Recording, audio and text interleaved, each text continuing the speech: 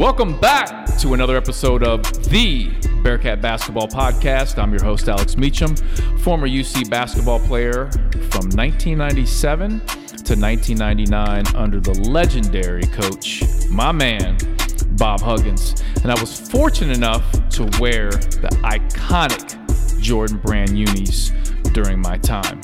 Now, you can follow me on social media. I'm on Twitter and Instagram at Alex_Meacham. Meacham spelled Meacham. I'm on Facebook and LinkedIn, Alex Meacham.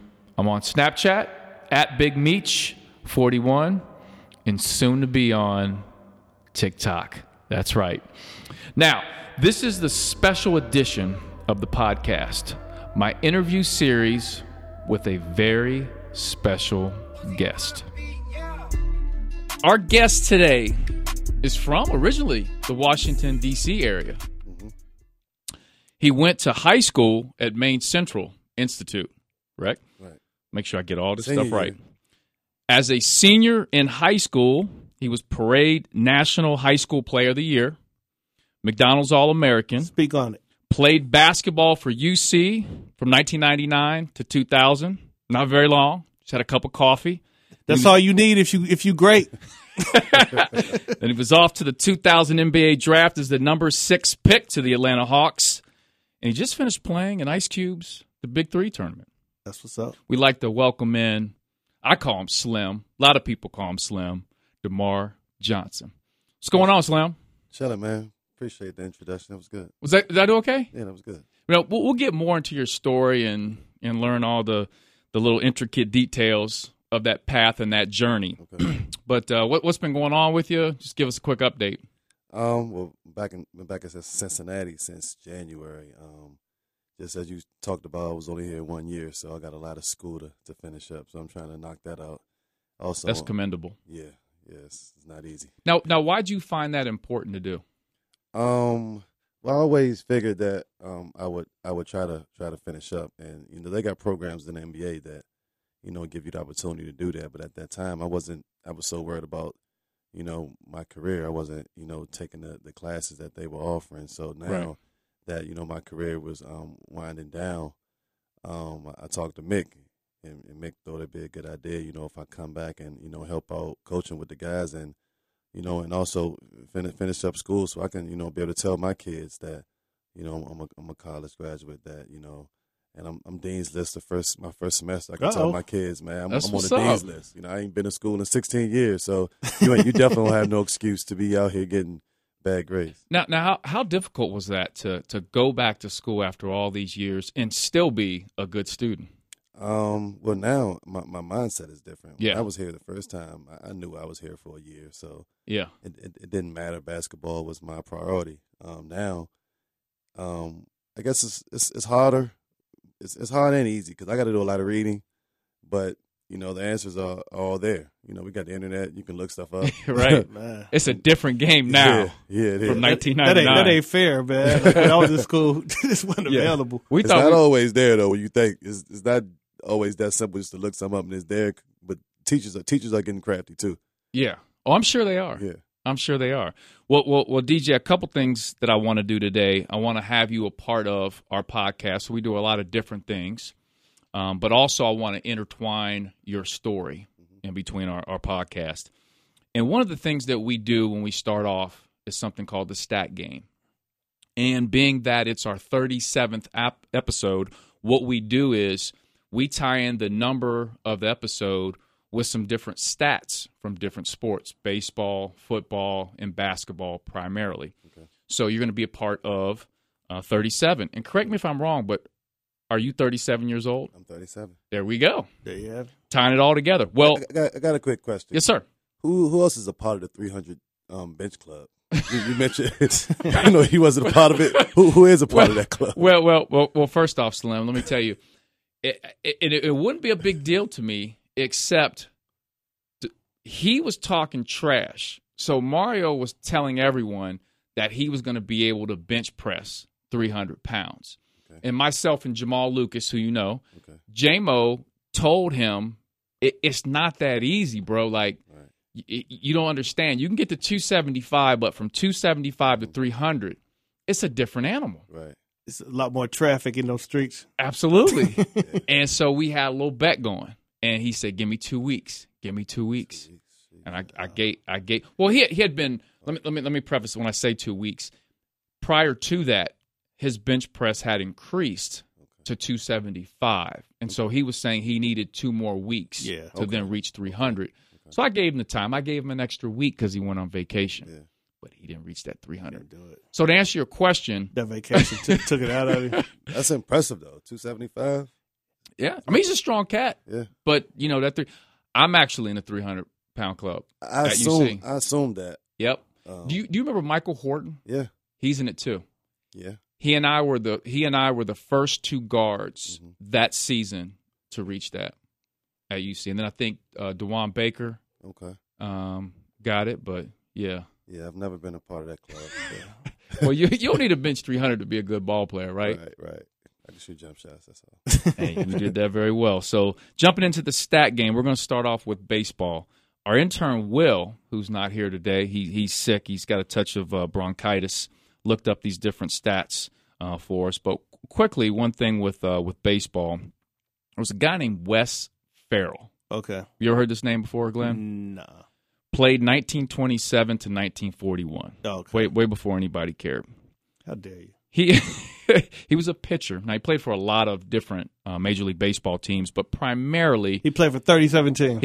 No, he didn't, but he played with the Cleveland Indians the longest. And through his career, according to Will, he is the one pitcher who has the most home runs for a career. All right. And it's 37. Okay. That's pretty impressive. How about it? Do you think we'll ever see in baseball a pitcher that could be a home run hitter? And why haven't we seen more of those? Well, they pitch fewer outings now as well. Mm-hmm. So it's probably like Bumgarner apparently is like a really good hitter. I think there's somebody else that's a top-notch pitcher that's a solid hitter. But, I mean, Babe Ruth was a pitcher. Right. But I mean, that doesn't count. He doesn't count. So, yeah, I don't know. I mean, I think 37 seems like a lot. Yeah. Because I don't know how many games it took him to get to that point. I would like to see who's like number 2 on the list. But, yeah. 37 was also Dave Stieb's number, STIB, who if you're getting Toronto Blue Jays throwback, that's the one you get. Why is that the one? It's the one. It's just bizarrely Canadian. Yeah. 37 Steve, like nobody had STEIB. That's like a weird name. So, the Blue Jays, the uniform and hat always were dope. So if Drake is listening, yeah. Shout out Drake. Who's your baseball team, Slim? I don't have one. Okay. I don't have one. That was 37 quick. Does seem low to me. You think it seems low for a pitcher? It seems low, especially all career. time. For a career, all time. Yeah. I assume back then there were like pitchers hit in. Yeah. It seems like it would be a little bit different. Like back in the day, you might have your quarterback might also been your linebacker, and like because you didn't have as many players, that much money wasn't involved in the game as it is now, so you don't got to save your guys to. People didn't specialize like that. But I think it would be dope though if now there was a pitcher who could like knock it out the park. Like that would be dope. I think so but there's too. a dude in Japan that's like that. That's supposed to be coming here. That's like a top-notch power hitter, and like I think he pitches with both hands as well. Really? Yeah. See, baseball needs something like that. I often wonder, like, surely if you got hundreds of switch hitters, why can't someone pitch with both hands? Apparently, there was a situation last year that was crazy. It's a dude that does this, but I don't think he's good enough. Who pitches both hands? Yeah, because my thing is, if you can pitch with both hands, then we double you up. You pitch tomorrow and today. You know what I'm saying? Yeah. Like we saving money on this cat, or you just pitch one hand. Yeah. We just get a pitch count for each arm. Right. But apparently he went up against somebody, and they said it's like the first time that this is noted is happening, that he went left hand, and then the batter switched right hand. And then he switched right hand, and it was just back and forth. And they basically said that they had to make a new rule because this was just going like back and forth. Like I'm going to pitch this way, and you switch around. And I think that the pitcher has to declare at the beginning of each at bat What hand? Which hand he's pitching, Really? and then the hitter is allowed to react. But before, like last year, that was just kind of off the books. My thing is, don't declare, just stand straight, and then you just go into your windup from a little trickery. I guess you had to play around with the glove, though. I guess that was the deal. You just couldn't be out there barehanded. Well, baseball needs a little bit of a pick me up, so they need to have someone like that, you know, just to kind of switch it up a little bit. Well, moving on to basketball. Here's our 37 stat for basketball, and I think this was pretty easy for Will to find. He found this right away. Last season on January 23rd, 2017, Klay Thompson had 37 points in the third quarter versus Mario DerMarr's Sacramento Kings. He went 13 for 13 from the field, an NBA record. DJ. Yeah, I watched that. What's the most points you've ever had in one quarter? In a quarter? I have no idea what that is. Yeah. You mean in NBA or in NBA? No idea. I wasn't, playing 40 minutes a night. So yeah. I mean, I know I had spurts where I went off, but that's something I might got to look up. I don't know. Yeah. That's pretty damn impressive. That is. 37. You watched that game? Yeah, I was watching it live. Yeah. Yeah, I didn't get to see it live. I saw the replays. Do you remember that game? Yeah. What's that pace for? Like 148? It's crazy. That's crazy. But I mean, against the Kings, all things are possible. I mean, he was hitting some shots though, man. Yeah. 13 for 13. Yeah.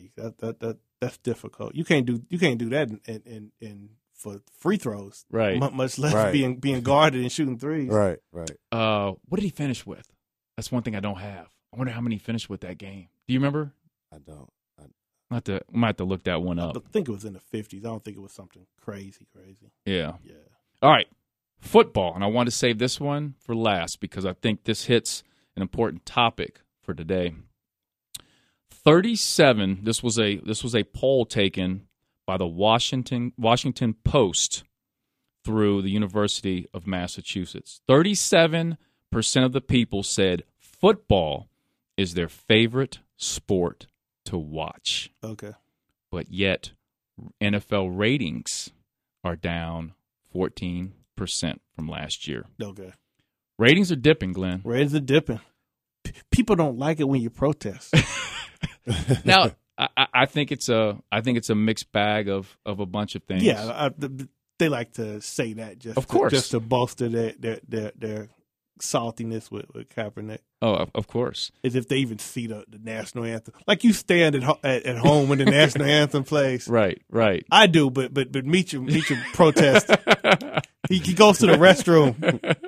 So do you think I was looking on Twitter last night, and I was reading on Twitter some people were talking about the Sunday night football game, and the ratings for that game, I believe, were the worst since like 2008. Okay.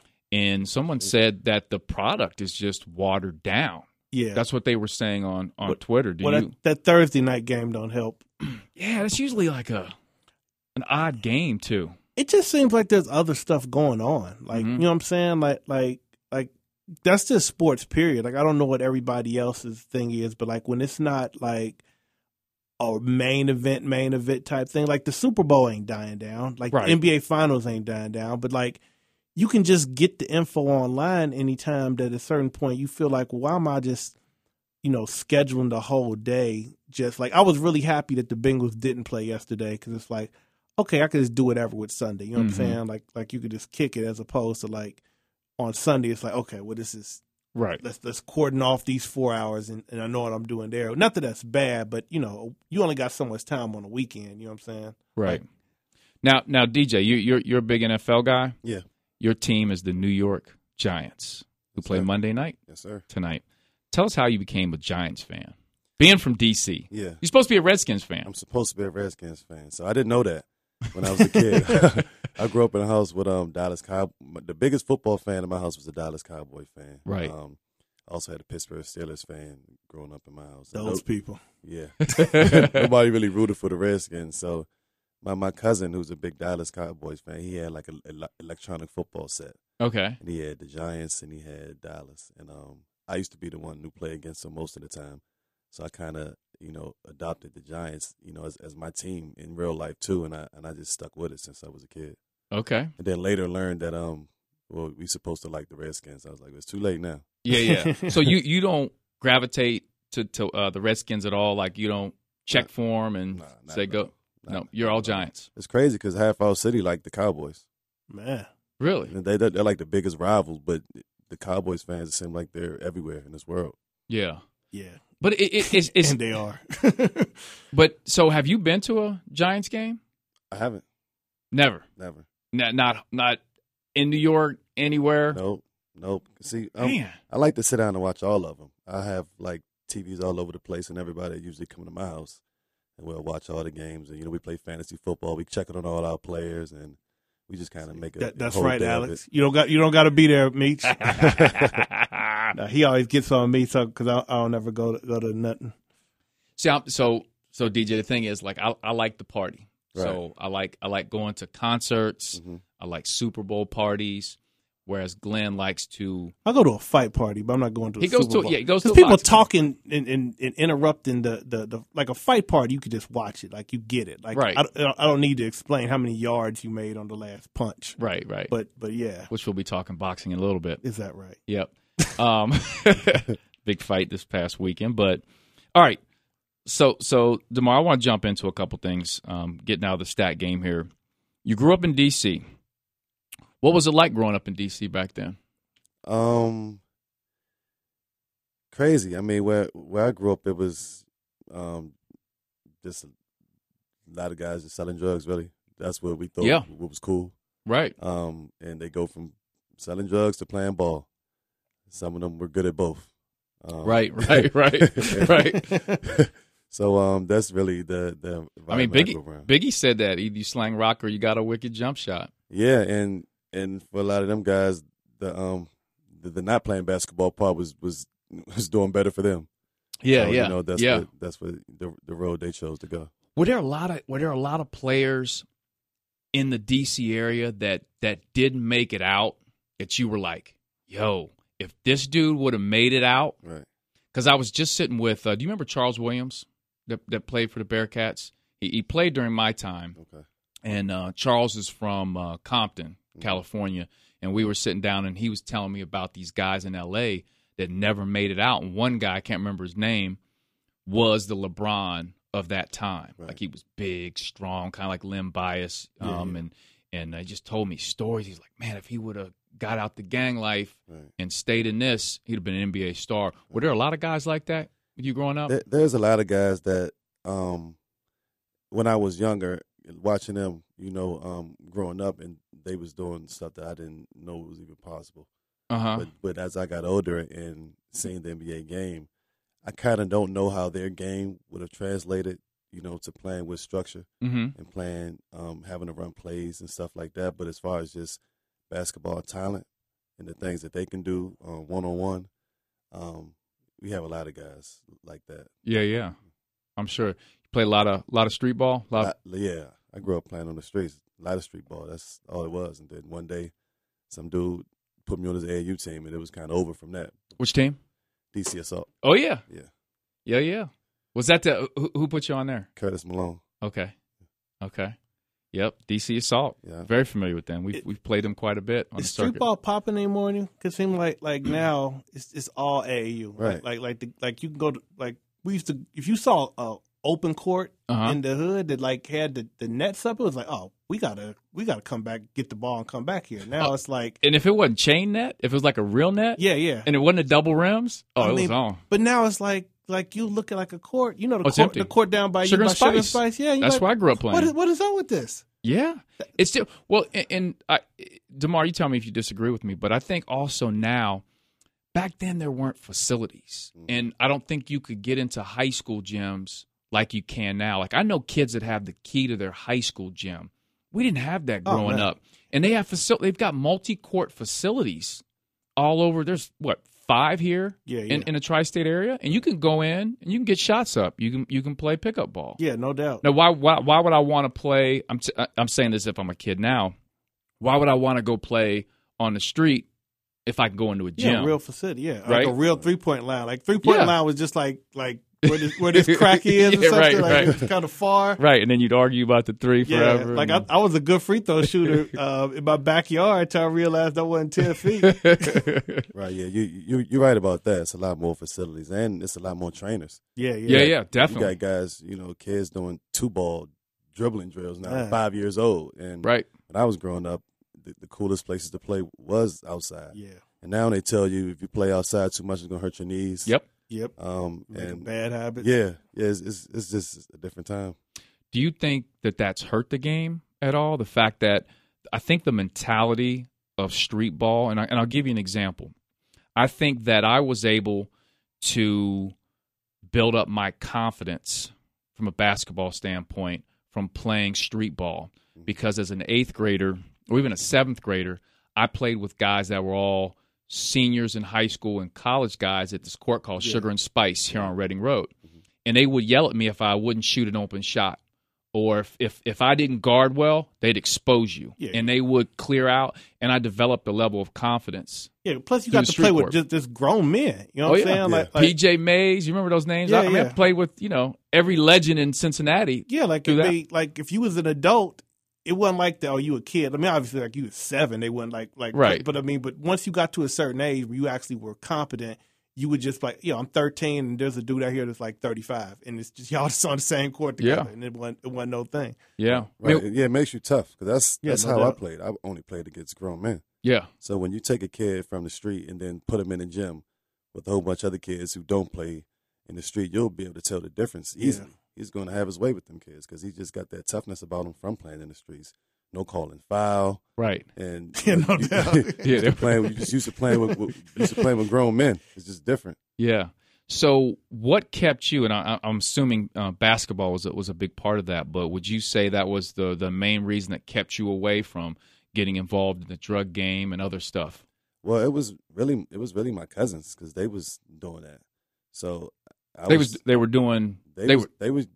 in the drug game. Okay. And I grew up in a big house with all my family. My grandma had all her kids and their kids, all lived in this little house together. So they wouldn't let me get into it. I just was a regular kid. I didn't grow up playing, at 5, 8, 9, 10 years old. I just was playing in the streets and grew tall. Then out of nowhere, I look up, I'm 6'7", I'm 6'8", and I'm a guard. They be like, dude, we got to keep you away from these streets. Right. It happened overnight for me I wasn't even thinking about no NBA. Yeah. I played in my first AAU tournament. They asking me, are you going to go straight out of high school? I'm like, what? What does that even mean? I just want to cross over and dunk. Basketball was just fun. And then it turned into a business overnight for me. How much did you grow? Like 1 year, you just had like a 6-inch growth spurt or something? Yeah, well, I was pretty tall in 8th grade. I was like 6'2". Okay. I wasn't crazy tall, but then by 9th grade, I was 6'8". Okay. Yeah, wow. Now, is that the point where you got the name Slim? Yeah. Okay. Yeah. Who called you that first? Well, in D.C., people say Slim just as a figure of speech. Okay. But with me, it kind of Hugs actually started calling me that a lot too, and it just kind of stuck with me because it applies to me. Right. Yeah. Right. Because 112 dropped. Yeah. I was Slim before he was. Yeah. No doubt. Did you grow up or were around anyone that turned out to be famous, whether it was in the music game, maybe another ball player we've heard of? No, not really. Nobody? I wouldn't say I grew up with. In our D.C. area, we have plenty of ball players and football and basketball, but nobody I immediately grew up with at all. Sure. Now, you played the McDonald's All-American game, 1999. Yeah. Is that correct? Yeah. Some of the names that were in that game. One of my favorite names, by the way, played in that game. Kenny Satterfield played in that game. Fellow Bearcat. Jay Williams. Keith Bogans. Majestic Map. Whoa. That's the best. That's the best name. I wanted him to blow so bad. That ranks. Just that name. Man. Majestic Map. A funny story about Majestic. Oh, please, I hope so. It's not really much about him, but you look at the rankings. Yeah. When you playing AAU and all that. So I'm about to play against Majestic Map. I've never yet seen him. I just seen his name. Yeah. And that was enough. Right. We played against so his hard. team, and I see he's ranked high. So we playing his team, and this guard is killing us. And I'm just assuming it's Majestic Map. And the guard ended up being Kenny Satterfield. Oh, wow. Because Kenny was on his team. Kenny, I didn't know Kenny. I never heard of Kenny before. I just seen Majestic name. He's a high-ranked dude we playing against. So after the game, I told Kenny, I thought you were Majestic because you was the one that was doing the killing. Majestic, he was just okay. Yeah. Man, he need to be a rapper or something. That name too hard. I haven't heard from him in a while. If Majestic Map was playing right now, he would have a mixtape. You would have to. Forget hooping. If you got a cold name, that you 2/3 of the way there. Oh, no doubt. So, how'd you end up? What was the process of ending up at Maine Institute? Well, my AAU coach Curtis Malone, who was also like a father figure, I stayed with him after I started playing with his team. Mm-hmm. He took me out of the house I was living in. Mm-hmm. I started staying with him. They was going to make sure I wasn't going to, mess up, what I had going on. So the last year, my senior year, he said, I got Sonny Vaccaro also had a big, he actually made, I didn't want to go because I was cool in Maryland. I didn't want to leave Maryland and go to Pittsfield, Maine. He put Sonny on the phone with me. Sonny was like, DerMarr, we got to make the move, son. And I was that's all I need to hear. Yeah. So I was out of there. So they just wanted to give me a way to focus on basketball, really.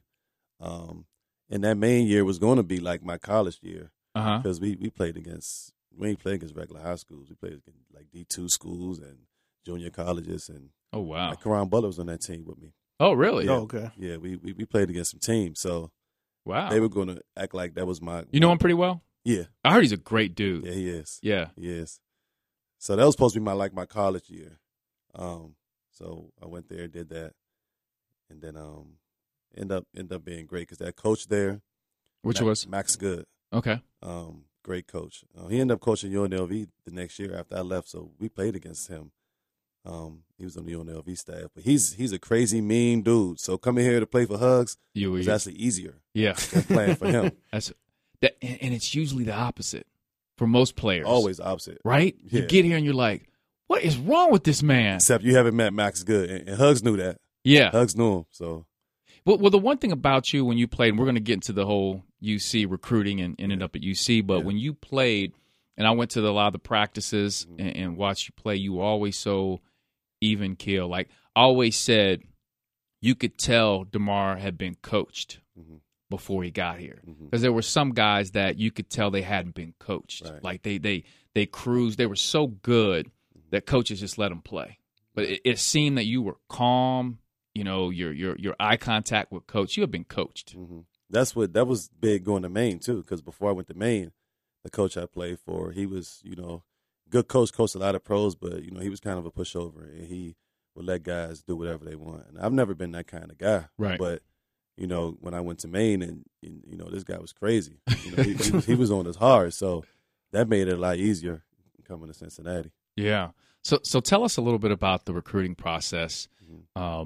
There weren't a lot of guys from the East Coast coming to Cincinnati. Right. I mean, we were big on Texas. A lot of guys I played with. Obviously, you played with them too, but Kenyon, obviously Max came, Maxiel, and, you go on and on with people, Jabber, Kareem. I mean, all these guys from Texas, and then the West Coast was really big, but not really the East. Right. So what was the attraction to Cincinnati? Okay, so well first, for most of my high school career, especially my senior year, nobody really thought I was even going to go to school.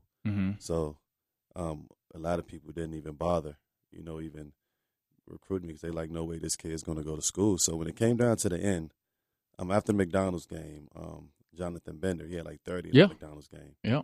He took a lot of the momentum, from that high school class, and he ended up going straight out of high school.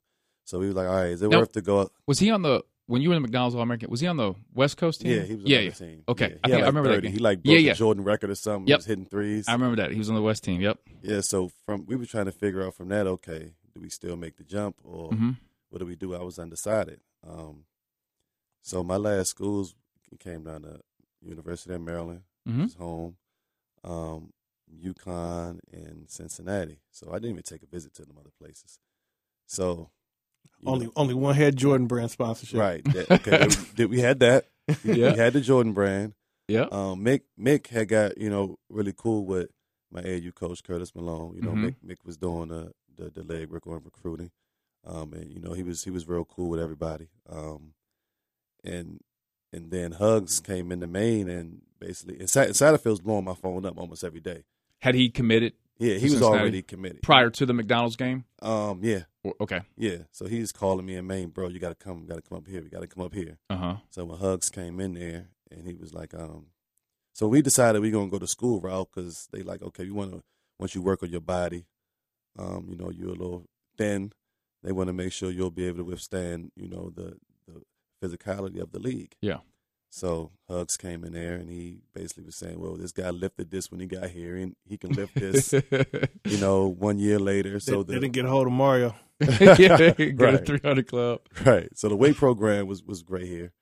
Did you have Mickey Marotti? I think it was Scott. Yeah. Oh yeah, Scott. Yeah. So Mickey had left. Right. Okay. Yep. So then he went down through. Okay, we have Kenyon here, and Pete Michael here, and Satterfield here, Jermaine Tate, and you're going to be the shooting guard. And I just was like, man, if I join this team, we'll probably be number one. No doubt. Yeah. So I could have went somewhere else and averaged 30 and set freshman records and all that, but I didn't really care about that stuff. I was like, man, we'll probably be number one if I go here, and that's basically what happened. I got here, and we ended up being number one, and we were a really, really good team. Absolutely. Now there were a lot of games that you guys had that year that were instant classics. However, and you probably don't know this, but I've been to a lot of Bob Huggins speaking engagements over the years. I've gone to a lot of banquets and different things. And Coach Huggins, when you get him in like an event atmosphere, he is a great storyteller. Like you can hear a pin drop. Like he's a great storyteller. He has one go-to story. He tells every single time. I'm tired of hearing it, but yet the reaction is so crazy, and that is the DePaul game. Okay. Yeah. Right? And you obviously remember the DePaul game. Will you take that and tell Glenn about that game? Well, that game, first we don't have Pete Michael. He was suspended that game. Him and Hugs got into it. We just lost to Temple. So we down to DePaul. We're down like 19 or 20. Yep. Crowd is going crazy. And then this Kenyon just came out of nowhere. He's doing stuff, man. He had a great year, but that game is what probably got him drafted number one. He was hitting threes. He was defense, offense, jump hook, turnarounds. Yep. He was going crazy. Hugs was like, nobody touch the ball. Nobody shoot the ball. Just give the ball to Kenyon. Yep. And Kenyon's going crazy. He ended up with like 34 or something. He brought us all the way back. And I ended up hitting the game winner to win the game. But Kenyon just went off that game. I think that game got him drafted number one. We ended up coming back and winning. And the funny story about that shot you hit was, and Glenn, if you watch the replay of it, DerMarr has the ball, and he's wide open. And he's not shy about shooting it, but he's wide open, and he's looking for Kenyon. Like, it's just like, he was like, do I shoot this or not? And then you shot it and made it. Man, that game, I remember watching. That joint, yeah. People always ask me what was my hesitation with that shot. And it was just, I wanted to, because the lane was open too. I was open. Yeah. But also the lane was open where I could have went in and tried to go for a dunk. So I'm like, nah, I'm going to stay here and shoot the ball. If I miss, Kenyon and one of them could tip it in. Yeah. But it appeared like I couldn't shoot the ball unless right. Kenyon was the one that passed me the ball. Yeah. That's funny. Was that Q Richardson? Yeah. The Paul team? Yeah. They had like 4 pros on that team. Oh, yeah. 5 maybe. They were really good. Yeah. And then they dropped off. Yeah. Man. Dropped off big time. I remember that the ESPN magazine cover, they had Q Richardson, like Pinhead from where the horror movie is. Really? Yeah, that's one of the I don't remember that one. Yeah. That was on Sport. You said Sports Illustrated? No, ESPN magazine. Okay. Yeah. Now, DerMarr, was there a game for you that stuck out that you said as a Bearcat that didn't have to be your best game, but a game that just is a very memorable game? outside of maybe the DePaul game? At Louisville, that game I had like 23, 25 in the first half. Probably hit like 5, 6 threes. At one point in time, I had more points than them. Yeah. And, I went off quick on them, and then after the game, coach I think was like Crum. What was coach's name? Denny Crum. Yeah, Denny Crum. He was basically saying this kid better not come back to school. Right. But yeah, that game right there was a big game for me. Right. You were in that zone. Yeah, I was dunking and hitting threes, and I might have scored 2 the second half, but that first half, I just kind of went off and didn't really need me to score the rest of the game. Yeah, you were on fire. Now, there's one thing also, and I don't know if you knew this, but with the Bearcats being, and Glenn can attest to this, the Bearcats during the time I was here, but I think even more so maybe when you were here, the visibility of the Bearcat players was so strong. The Bearcat players were as much celebrities as the Bengals and Reds at that time. Yeah. And my team was, kind of I want to say the start of that, but you guys took it to, these guys are rock stars, right? Level being number one. They won more games in one season than the Bengals did the entire decade. Yeah, when I was there for sure, we was the best thing in town. Yeah, no doubt. The Bengals weren't good. I didn't really keep up with the Reds like that, but they were generic. Yeah, yep. Our games were packed every single night. Kids was like sleeping overnight to try to get into the game. So, but there was one thing, and I don't know. You may know this, or you may not. But when you're in that position, kind of like a sports player, and you have of a celebrity, and a lot of the players get it now, but you kind of influence kids. And I think the funny thing is, you brought a fashion to UC basketball as well. I don't even know if you knew you had brought. For example, my generation, I'm ankle sock generation. Mm-hmm. The Natty, everyone was rocking ankle socks. Mm-hmm. When you came in, you had socks that kind of came to your calves, and you had, I don't know what you had written on your socks, and it was horizontal, something sports. Canon Sport. Canon. So that right there, everybody, and I'm, within I'm out of college, but I'm working with a lot of high school athletes, and everybody's like, what's up with his socks? Like, why is he wearing them like that? That was a DC thing, right? Yeah. Uh-huh. But nobody here was rocking that. Right. And then all of a sudden you started seeing high school kids with those socks and I attribute what you did with that, and also the flight posits. Right. Yeah. You don't understand. Playing in those, yeah. Matter of fact, in the proof to the point, I was talking to somebody about you coming in, and they said, Matt Tomomichael, Glenn knows, and Mario, and Matt said, tell him I have flight posits just like he had, because I think he said they were black and had like the gray on the front or something like that, and he bought those because you had it, and you had the headband. So did you realize that at the time, or were you just being you? I didn't realize it as far. I mean, I knew it from the people around me, because I was wearing Canon Sport, like sweatsuits, headbands, and stuff like that every day. So as I started to wear it, then Kenny, he my roommate, the guy that's sending me the stuff, he's sending it for Kenny. Yep. I say, no, Kenyon's wearing it. Yep. Then we had the draft. All the other guys, they like, what's that? Now they wearing it. So it kind of spread around my first few years in the league with the cities I was in. A lot of people wanted to wear, that stuff that I was wearing. I didn't know how far it reached, though. In the high school level, in this community, it was big. I mean, a lot of people did talk about the phone posits, too. Yeah. I didn't realize, because we had Jordan, but I like to keep my Jordans. I didn't really want to mess them up. You didn't even rock. You really didn't rock Jordans. You were K-Sat. Well, K-Sat did more than you did, right? Right.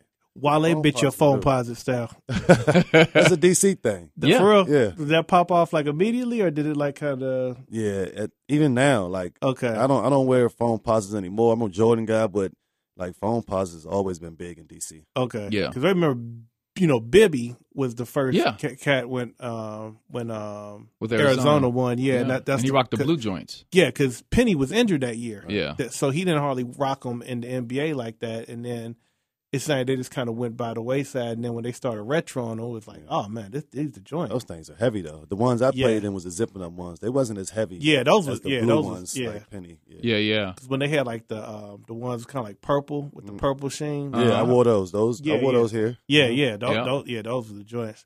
Now, did you get resistance when you wore those from the equipment people? No, not at all. Not that so you lucky, man. They were all over us. Like I'm a Jordan guy, so I'm rocking J's. Right. But anybody that came in with Nikes, it was like, nah, you gotta rock your J's. But I guess you were different going animal. Pro. I wasn't going pro. They knew I was out of here. They were like, let DJ. The season was I ain't making no enemies. So what the company, the socks? What is that? Well, it's no longer. It's in DC. We have a lot of people who come up with their own clothing. Like, well, at that time it wasn't a lot. After that, a lot of because when they seen what he did with us with that, a lot of people started to just make up their own clothing line. Okay, he was but we have some that's been going on since before I was born.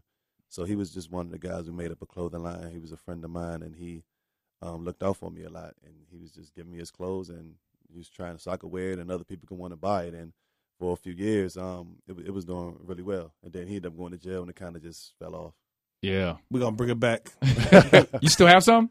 I mean, I don't know where my stuff. I had like a whole room full of that stuff at one point in time in one of my houses. I was telling my friends, like, where is that stuff? Yeah. I have no idea where it is. I don't see nobody wearing it. Whoever stole it, I don't know where it is. Diesel got it. Yeah. Oh no, I had plenty of those guys. People that stole all kind of my stuff. Oh yeah, I bet.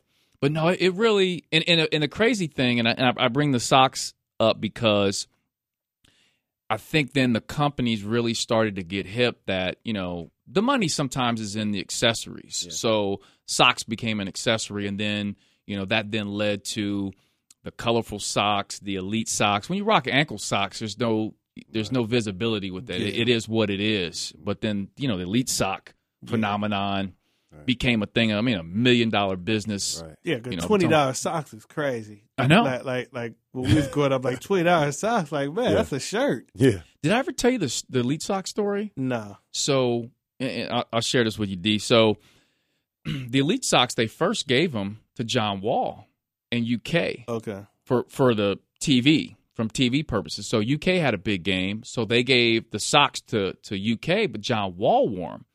So then everyone rushes into Foot Locker, Foot Action, all the stores like, we want the John Wall socks. And they're like, what are you talking about? Like, we don't know what that is. So they kind of built up the hype and said, these are elite socks for only the elite players. Okay. So, the hype started to grow. So I'm on the AAU circuit. And at the time, I had one of the top AAU teams. The other top team in the country was All Ohio with Jared Sullinger, Aaron Kraft, so forth and so on. They ended up winning nationals and everything. So we were on a crash course to play All Ohio down at nationals in Orlando. Well, when we get to the tournament, Nike had given All Ohio red elite socks with the white stuff, the white blocking, like dotted lines, yeah. And prior to that, we only seen the white and blue and the blue and white that John Wall was rocking. And I'll never forget this. And I said this to him 6 months ago when I saw him. Jared Sullinger was walking up at nationals as a high school student, as a high school player, and he was carrying these socks. Man, people were offering hundreds of dollars for these socks. Really? They were like, Jerry, 100. Kids were like, I need those. People were going crazy for these joints. And then next thing you know. And you gave him 100 and he was uneligible for the game. Right. I wish. And y'all win. That's how NCAA do. Well, we ended up losing to CP3. Otherwise, we would have played All Ohio in the Final Four, but CP3 got us. And I think All Ohio then beat CP3 and won it all. Okay. But anyway, so let's then jump into the NBA. You're preparing for the NBA draft. At what point did you know? I mean, did you know prior to it, like, okay, Atlanta Hawks, are they talking to you? Are they saying, like, we're going to take you? Or other teams saying, we're going to take you at this position? How'd that go? Well, before I even decided to declare, I, just talked to the people who, like, the people who you talk to who knows, like, basically where I'm going. Mm-hmm. So I'm like, yo, where would I go? I knew I was going to be able to come out. I probably could have came out the year before, but I was like, okay, where would I go? He was like, you won't go past 9.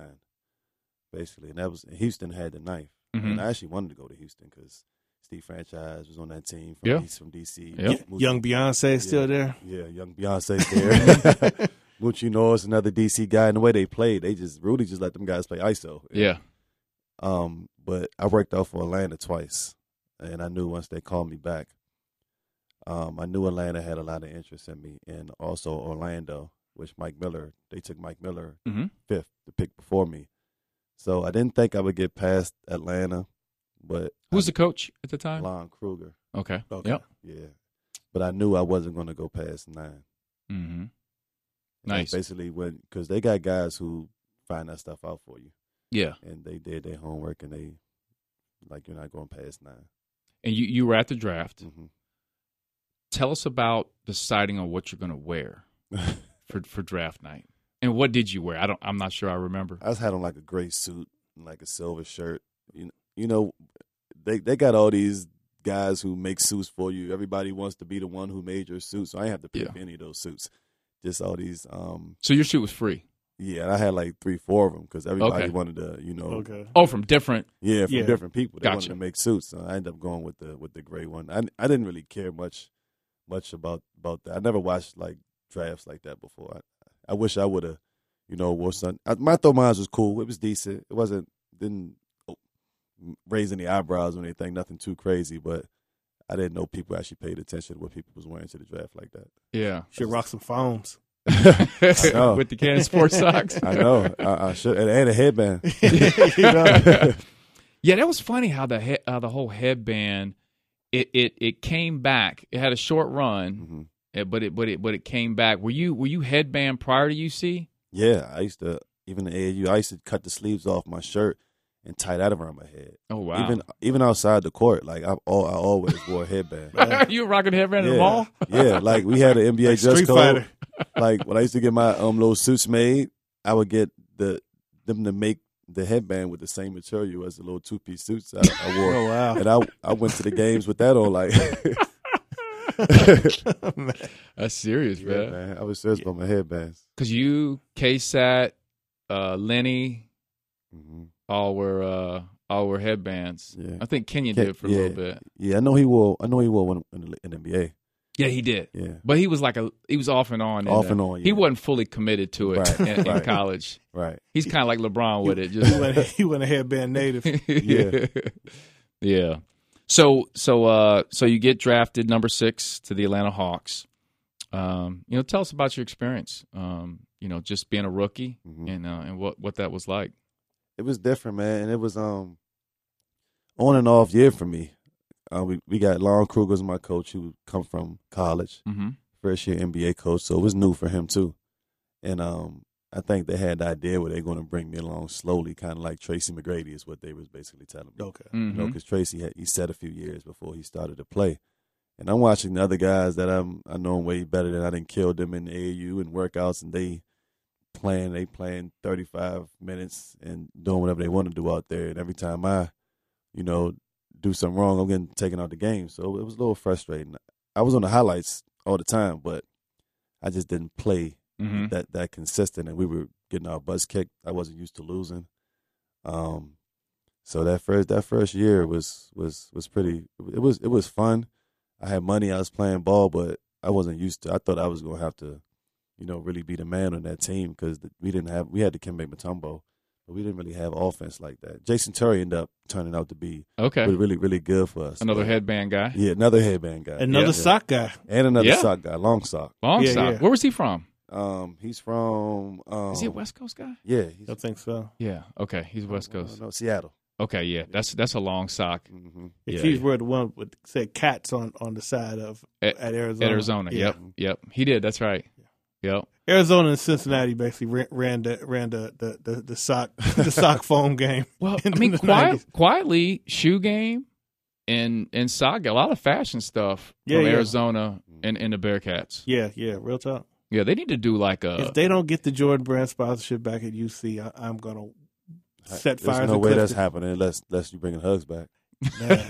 What do you think about that? I know you're. I mean, Under Armour's a Maryland-based company. Yeah. What are your thoughts on like when Cincinnati switched to Adidas?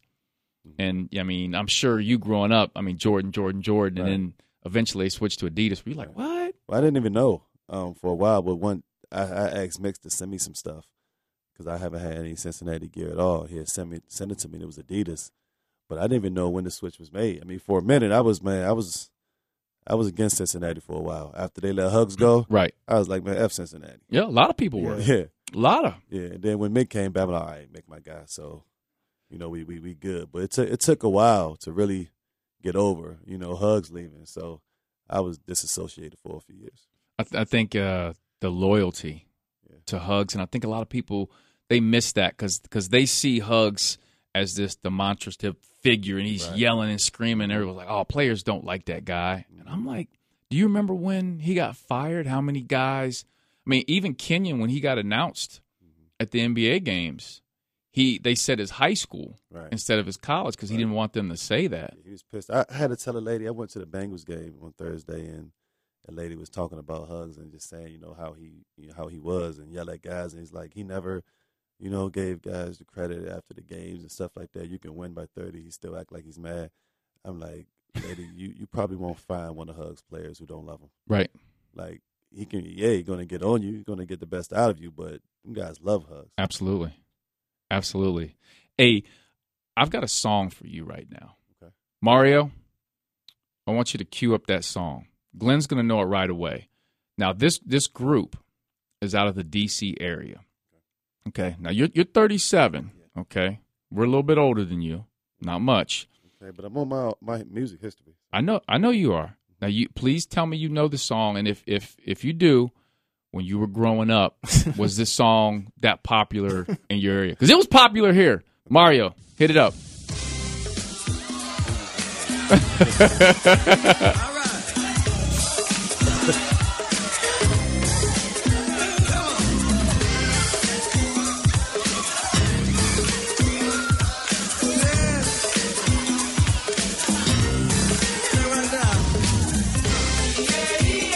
He used the butt. Very popular. Yeah. This is like, because we grew up listening to Go-Go. This was like our stuff. So this is when Go-Go finally made it like other places. Because this wasn't even like the best songs. Like, there were much better Go-Go performances than this one, but this one's the one that made it mainstream. Why did this one blow? I don't know. Because on the movie. Yeah. Okay. The The soundtrack, right? Yeah. The School Days soundtrack. What was the deal with Go-Go? Like, how did that what defines a song as like a Go-Go song? It's really they playing other people's songs. Okay. For most of Go-Go, they'll cover other songs that's popular, but what they do is everybody playing their instruments. Okay. And they practice, and you got your DJ who's them guys are like the popular guys in the city. Well, back then mostly, everybody wanted to be that dude that's on the mic at the Go-Go. Okay. And they're shouting out different neighborhoods. Then they'll get the rapping, and then in the middle of their rap song, they'll everybody want to hear their neighborhood being shout out, in the Go-Go. So people dancing, and it's kind of like instruments being put together. It's a DC thing. Most other people don't get it. Yeah, I never got it. Yeah, but that's what's so crazy because it's like around like 4 places in the country that kind of got their own city swag when the music. I guess like Chicago had like a house movement thing, and it's and the step dancing or whatever. And it's like weird. Like DC had the Go-Go thing, and then that's pretty much it. I don't know like any other subcultures throughout. I guess Atlanta probably has everything going on. You can now. say Texas a little bit with the the screw. Yeah, Yeah. exactly. That's like always the Congo players are really important too because they'll have a segment where they stop and just let the Congo players just kinda go off. Little solo? Yeah, do a solo. And you wanted to be the best Congo player because you got the fast hands and you beating on them. And everybody wanted to, it's like doing something that nobody else can do, kind of like you see basketball players. They wish they could dunk. And they like, man, I wish I could, do the drums like that or do the Congo like that. Yeah. So give us quickly, give us your top, I know you're a music guy, top 5 rappers of all time. Of all time. Okay. Starting with 5. I don't know how to put it in order. He got the order already. I don't have to order ready. But I'll start with one. Jay-Z's going to be one for me. That's right. Total agreement. Yep. Yeah. Yep. Two is and for Biggie and Pac, because they passed away, they're going to drop a little bit. Two is probably going to be Eminem. Okay. Oh wow, I didn't expect that one. Yeah. Then I'll give you Pac, Big. Five is rough for me. It kind of switches. It might be Drake, all the body of work he done put in already. Okay. I'm always making that argument. Okay. Yeah. Okay. Fair enough. Yeah. Drake and Kanye got to be considered like in the top 5 at a certain point because they've been around like like people say like Rakim. Well, Rakim was around like his prime was like 86 to like 90, 91. Right. That's only 4 years. Like right. Drake been around for 8 already. You know what I'm saying? Strong. I feel like only really, really old head New York guys are going to put Rakim in there because they grow up. Yeah. I grew up listening to Rakim too. Uh-huh. But if somebody's better than him, I'm not going to act like, Yeah, people be so committed to they little, they era. And I'm like, you can't do that. Like, you just got to be, songs are songs. You know what I'm saying? Right. Like Big Daddy Kane had 2 live albums. Right. And he was killing though for that time period. But like, if somebody got 5 live albums, you can't say somebody with 2 live albums is a better all-time rapper. So are you saying Big Daddy Kane's first 2 albums? Yeah. I Get the Job Done and Long Live the Kane? Yeah. Okay. Yep. You can't tell old heads that, man. I'm arguing with Gary Payton. He's saying we just comparing players, and he's like, Clyde Drexler is better than Dwayne Wade. And I'm just like, nah, he's not. Really? Yeah, and we're down in the lobby of the hotel. There's a lot of players we went back and forth about. I forgot about, but it started off with Clyde and Dwayne Wade. I'm just like, man, Clyde was good. He put his work in, But see, he's stuck in the. Just going to put his head down, drive right, and take off. Dwayne Wade got 3 rings. Dwayne Wade did everything. Yeah. Yeah. Plus, Clyde wasn't never the MVP on a championship team. Exactly. Right. Yeah. But I mean, I can at least hear that argument. But I think Wade at this point. You got guys who think Bill Russell's better than Shaq, stuff like that. Yeah. Like, yeah. That's ridiculous. Right. He got 11 rings. I don't care if he had 15 rings. Yeah, but you got to judge it to whom he was playing against. Like physically, how would he really rank up against Shaq? Exactly. Right. Now, let's, and you don't have to get in like the super detail, but while you were in the NBA, you had a car accident. Mm-hmm. You had the wreck. Tell us what happened, and then how that affected your career. Okay, so this was after my second year, and this when things was going to start to pick up. I started every game that second half of the year, did great, and the third year was going to be my breakout year. So it was like a few weeks before camp, just hanging out one night on my way home. My guys is in the car, they're asleep. I stopped at a light, turned on the music because, them guys had dozed off. Mm-hmm. And then I must have dozed off at that same light that I turned the music down in because when I woke up, my car was, hitting to a tree. And my friend was like, we gotta get out of the car. We gotta get out of the car. So, it kind of seemed like a dream. It was kind of like hazy for me. So I rolled out of the car because it was on a hill.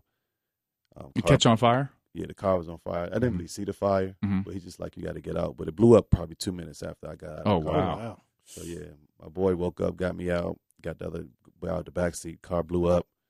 Some girls having to drive by and see the big fire. They took us to the hospital. That's when they end up, saying that my neck was broken in 4 places. Doctor said I probably wouldn't, play again. The chances are slim. End up, fighting my way back. Mm-hmm. It was an uphill battle, since then. I healed pretty quick. Thought I was still, better player after that. I ended up, becoming, a better player because it wasn't bothering me anymore. But they didn't look at me the same. Before, I was the franchise player probably going to be. Right. And next is like, okay, well, he's a little fragile. Yeah. We don't want to, we don't want to deal with that, insurance and all that stuff, just bothering with a guy who probably, not going to be able to last. So from then on, it was just year after year contract after year contract, for the next 5-6 years. Right. So, I mean, life could have been a lot different. Mm-hmm. Being that wreck didn't happen from a perception standpoint. Right. That's what you're saying, right? That's really, it was perception because you came back the same, if not better. On the same things, yeah. Right. And but like I say, it was perception. Yeah. Now, and to take it to a lighter note, okay. we're gonna joke right here. Yeah. The picture of you on the bench with the Coogee and the neck thing. Yeah. You made that hilarious, shit. Right? Yo, you guys see this pic? Can you tell me? Now there was two of them. One you had a neck brace and you were rocking like the brown Coogee with the Kango. Yeah. That was funny too. Like you were staying jiggy. Right. But tell us about that. Look, a lot of people talk about I had to set out a game at UC, and I was on the sideline with a Coogee sweater on, the Coogee hat, and the diamond chain. Oh, that was a green joint, right? Green one, yeah. I remember that one. I forgot about that. So that you were dedicated to the Coogee. The Coogee hat, boy. Oh yeah. I had the whole. When they brought up the pants, man, I had the whole sweatsuits. That stuff was expensive too. I was killing that stuff. They had them in Kenwood. Yeah. What was the store in Kenwood that sold the Coogee? Man, I forgot You know what what I'm talking about? I brought like 5 of them when I was there. Me and Kenya was down there. You fresh to death. Oh man, we gotta put that on Facebook. But that was funny. Oh, yeah. So because when I had my accident, I have braids. So the girl had to go through some stuff to get my hair washed and braided with that halo on, and she got it done.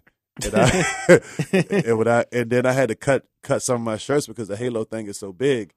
So I got to cut my shirts to get it around there. But I'm going to the games, and I know girls gonna be there, and I still want to look fresh going to the game, even though I got this big thing around my head. I try to make it work the best way I could. Did you know when you got there, you were like, oh, some people gonna be clowning me? Nah, because everybody was everybody felt so bad for me. I mean, wasn't anybody really clowning? Maybe the players, because they knew That's what I meant. Yeah. Because I never had my head down. They come over there, act like they crying, and I'm laughing and joking. I'm like, man, I'm good. So once they feel they can be comfortable, but nobody really clowned me about it. This was the brown joint. I had a few of those, man. The whole sweatsuits, Kango. Those are best. Hey man! Shout out to Coogee. Yeah, man, they got a lot of money from me. and just like the Canon Sport stuff, I don't know what them things ran off to either. Man. Oh man! Somebody got them. So there's a picture of you that I saw. I should have looked it up before I got here, but I remember you were with the Hawks, and you had the braids and the headband, and you were hunched over. And I think you had on Nike Shocks, and you were talking to MJ, and he was playing with the Wizards. Am I right? Yeah, I remember that in my house. Yeah, I remember that. I never will forget that picture. Mm-hmm. What were y'all talking about? It's funny because the last 2 days, because I had people over to watch the fight at my house, and everybody asked me that, like, what was that conversation? I have no idea. You don't remember that? I do not remember that conversation at all. I do remember having a conversation with Mike that game. But I'm not sure if that was it because he had went to help on Sharif Abdul-Rahim in the post, and Sharif passed it back to me and hit a 3. And I'm not a trash talker at all. I grew up, Mike was like God to me. Sure. And I was like, don't. I basically told him, don't. That's what I do. Don't leave me. Like, let somebody else go help. Yeah. And he was like, all right, I'm going to show you what I do. He gets the ball in the post. He gets an and one. Yeah. And that was like the extent of really our conversation that day. And I tried to cross him one time, and he fouled the mess out of me. It was like, I'm not Richard Hamilton. Because he didn't play the game before that. We played the Wizards, and I crossed over Richard Hamilton, and he went for it. And I guess Mike must have seen that. He was like, I'm not Richard. I'm not going for that. Yeah. I don't remember if we had that conversation then. Give us your best story from the NBA. Man, I don't even know if I have one. Come on, man. You got it. It doesn't even have to involve just something you were around or something that happened. Give us a gold nugget. Come on. The best stories I can give you about the NBA and stuff I can't say on here. And it's I don't. Denver was a fun time for me getting back with Kenyon. Yeah. Carmelo, me and Allen Iverson. That's when we really got close when he came to that team in Denver, and it just was a fun environment, a talented team, a lot of top 10 number 1 picks on that team. Mm-hmm. We couldn't beat the Spurs, Mm-hmm. even though if we played them in pickup, we'd kill them, but we couldn't beat them in NBA playoff series. Right. So there's not one in particular story, but it's just like every day. The bench team is going at the starters in practice. It's a battle every day in practice. And then, we go out there, we winning games, and then, we hanging out and kicking it at night. Mm-hmm. It was just like a real fun environment being around those guys. Now, did you kick it in the club with AI a lot? Yeah, it was me and AI really. So especially when he got there, and it was every night, every city, Utah. It don't matter. What is there to do in Utah? We'll make something to do with Utah. All right, this is our story here. Okay, you kicking it with AI. Yeah, I mean AI is a legend amongst so many legendary people. Kicker. It's unbelievable. You wouldn't believe like this dude, because we have Carmelo at this time, was one of the best players in the league. Right. And did you have braids at that point? Because we had like that was like the braided squad. Man, we had like that team had more braids and tattoos. Man, we had like 6 guys, right? And our braider, I was like, man, I know she is killing it right now. The team braider? Was Birdman on that team too? Nuh-uh. Okay. That was after, okay, right? Wasn't that after you? Birdman was after you. He was after me. Yeah. Yeah, but she braided all our hair. Oh, and, man. I would, give her a regular, $50 or something, but AI was giving her hundreds of dollars. And we getting our hairs done, like me and AI and Mello, we getting our hair done probably every 2-3 days. Uh-huh. This girl's making some serious money with us. I know when we cut our hair, she probably had to find another job or something. Hey, man. Was J.R. Smith on that team? Yeah, he was there. He didn't have braids, though. Yeah. That was a wild team. Oh, you had JR there, too? Yeah, man, we had some talent. Was he at the club? Yeah, everybody was. Oh, but man. yeah, but what I was saying about the difference, so we got Mello, right? Yeah. Mello. So we go out, it's just regular, and like when AI came to the team, when we started to go out, like guys were just staying in the middle of the club. Just when the camera phones really first started coming out, everybody just holding their camera phone against AI like the whole time. Really? And like his star level was just night and day from Carmelo's, who was a star. Yeah. And like we play on the away games. They announced Carmelo Anthony, boo. They announced Allen Iverson. The away team cheers for him. Yeah. I've never seen nothing like it. That's crazy. It's crazy. And AI just has that effect. He does. Still to this day. I've been trying to get him to come here. Really? Yeah, I was FaceTiming with some of the players in the team, and they going crazy. I'm trying to get him to come down here. It'd be nice to have AI in Cincinnati. But hey, I hope make that happen. Anything we need to do. Right. Yeah, no doubt. Right, but still to this day, just like people's reception to this dude is unbelievable. And does he understand it? Does he get it? He does. Okay. He does. And it's not easy for him, because like sometimes people, they might approach him at the wrong time, and he might just be like, man, I can't. If I take a picture with you, I'm going to take a picture with 100 people. Yeah. And they don't really get it. But then you catch him another time, and this person might be like, man, got to be the greatest guy in the world. Yeah. Somebody else might be like, oh man, he's an asshole. That's like when you go to the mall with Meach. Yeah, right. No, but I heard AI is pretty accommodating for the most part. Yeah. With people that meet him. Yeah. I don't know if that's true, but that's just. It just depends on the time. Yeah, He'll sit there and talk to you all night. If you talk to him right, you just sitting there chilling with him. But then if you catch him at the wrong time, it's like there's a lot of people around. Yeah. Now, he still kicks it, doesn't he? Yeah. Can kind of calm down, but yeah. And you recently were involved, and I want to talk about this. The Big Three, Ice Cube's Big Three, heavy Bearcat influence in the Big Three. And also, real quick before I forget, was it Kenyon that was responsible for just there were a lot of Bearcats a part of that Nuggets team? You came over, James White. Did Kenyon have something to do with that? Maybe not with. I mean, well, James came after. James just been following me everywhere I go. James look, James went to my high school after me. He's from DC. Yeah. He went to my high school after me. Then he come to Cincinnati after me. Yeah. He lives right around the corner from me back home. Oh, wow. He go to the Nuggets. He go to the Knicks. He took my number. I wore the Knicks after I left there. I'm like, James. Single white female. Yeah, man. It's like my son. Like, man, stop following me. It's my whole career.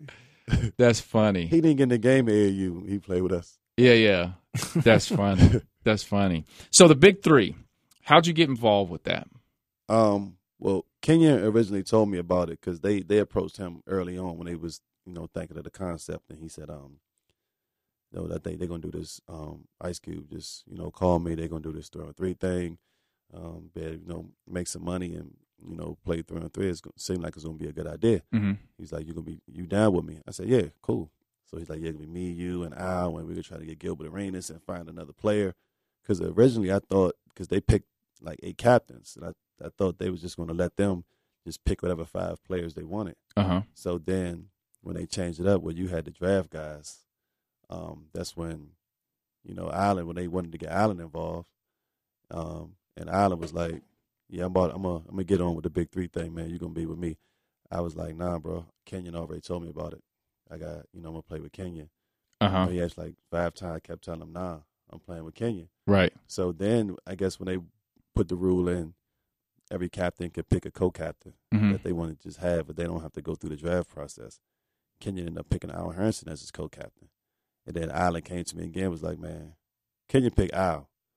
Man, you my co-captain. I said, man, well, look, talk to Kenyon because I don't want him to think I'm switching up on him or nothing. He told me about it. Don't get me in the middle of that. He said, all right, I'm going to call him.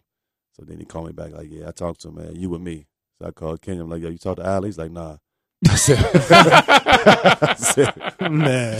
man, that dude wild, man. I said, well, man, he's making me his co-captain. I love Alan. I told him to talk to you about it. I'm letting you know I wasn't trying to do no switch-up stuff. I told you I'm with you. I'm going to be with you. He said, man, nah. He said, he called me, but, man, you go ahead. You got the guaranteed money. You ain't got to go through all that, man. Go ahead. You're going to be the co-captain. Just, go ahead. That's cool. That's funny. That's how I ended up being, with the co-captain for Three's Company instead of being on Trilogy. Yeah. Now, I think, correct me if I'm wrong, but when the league was first announced and all the teams were announced, you guys were the team to beat. Isn't that right? Weren't you like the top? Yeah, but I don't know who came up with that. I think they were probably expecting to see Hall of Fame Allen. when they came up with that, but Allen didn't continue to play like the rest of them guys. Like even a lot of guys who's not in the NBA no more, they still play. Yeah, Allen didn't play anymore. Once he stopped, he stopped. Yeah, right. And that game don't really help him because he can't use his speed. He can still run. Yeah. But full court was his game. He needed to use his speed and get up and down. A half court, they're just going to throw him in the post every time. Right. Now, you guys went city to city. Yeah. And what was that like? Were they still treating you guys as rock stars? Yeah. It was like the NBA again. It was like the NBA 3-on-3. How was that feeling like? It was good. Like first of all, the league first class, treat us first class. We fly first class everywhere. Oh, wow. All the best hotels. They take care of everything per diem, just like me in the NBA. Oh, man. Yeah, not even to mention, we get our checks right after the game. Everything's professional. Okay. And the NBA need to get down with this. That I know. They need to help us out. They act like we're in competition with them. Yeah, it's during the off season. Like, right. What's the point? Yeah, right. Yeah, just like the legends. You know what I'm saying? Yeah, stars at every game. Yeah, every local actor or rapper and sports player came to the game. LL Cool J was there a lot. He was. Why was he? Was he involved with it? Not that I know of. I think he just enjoyed it. Okay. He was like 4 or 5 stars. Yeah, he was. Yeah, we seen a lot of stars on this tour, and just imagine 40, 50 NBA players all in a hotel. Man. At one time, man. It was the NBA again. It'd be older groupies. It'd be like old groupies. It's a new league of groupies. She was dope back in the 90s, and now she coming. Hey man, shoot, these dudes, we ain't that old. These girls look just like no doubt. It ain't no difference, especially in the town ain't got a team. Now them coaches, I don't know about Doc and Clyde and all them. They might got the old groupies, but these the players, they still in 30s. It's still the game's still real. Right. How was that having some of the older legends coaching? Like I thought that was definitely a cool touch. That was cool. Right. That was cool because them guys, I knew most of the other guys. Them guys, I got a chance to be around these dudes every week. We didn't really have a coach because I was supposed to be the coach, but Dr. J and Clyde and Rick Barry. I got real close with Gary, and it was great just for them guys. But Iceman, man, I grew up as Iceman. I was compared to him a lot. Yeah. Sure. And it was just good having just talks with them dudes. That was my boy who he traveled most of the cities with us, and he was like, man, he said I couldn't there's no price to put on being on this tour with y'all. Yeah. Just the amount of like just talking to these guys and being around these dudes that we grow up watching. He's like, man, this guy is like the best guy in the world. And he exchanging numbers with Hall of Famers that he probably thought they'd never even see. Yeah. Just by being on the tour with us. And Mahmoud Abdul-Rauf, even though he played, and that dude is a great dude to just be around and just listen to him talk. He might have been the first dude that really got blackballed for sitting down. Sitting down for the national anthem. And he's still 48 years old and can play. He could have played a lot more years in the NBA. They were saying he was the first Steph Curry. Yeah, no doubt. Yeah, I mean, you see his college joints with Chris Jackson, boy, was stupid. Like that team had him and Shaq and Stanley Roberts on. It was like how does that not win? You know what I'm saying? Right. But just being around guys. I mean, guys you was teammates with, you get to hang out with again, but then guys you would never got a chance to be teammates with. You getting to know them more because you're seeing them every weekend. And just the camaraderie of the guys just being around each other. Then you go out there and try to take each other's head off on the court. Yeah. That was cool having that many Bearcats. Ruben was on your team. Ruben Patterson. Was on my team. James was on Kenyon's team. Yeah. I thought that was definitely cool. I tried to tell more of them guys, man. They didn't want to show up for the draft. They didn't know how real it was going to be. Like I thought Jason Maxiell would jump in. I would think it'd be great because he was over in Japan. Right. I don't know. Do they have a rule that you can only have so many guys from a certain college on a team? Does that even matter? That doesn't matter. They were lucky that two of their two captains were happened to be Cincy guys. So and one of the best picks in the draft was Kenyon drafting James. Yep. And the thing is, James wasn't at the drafts because James was still overseas. So James just sent video, and a few guys did that. Yeah. So them guys didn't get a chance to see him, but we know James still can play. James still in shape. So. Right, and he just follows you around. Yeah, right. Everywhere. Yeah, so that's going to go on next year, correct? Are you going to participate again? Yeah, I'm a captain. I'm captains with AI again. Is he going to do it? Or? So this is we're trying to figure out. Well, all the captains, and this was great, for me too, because the captains get to come back at their role. Okay, and the other players go back into a draft pool. Okay.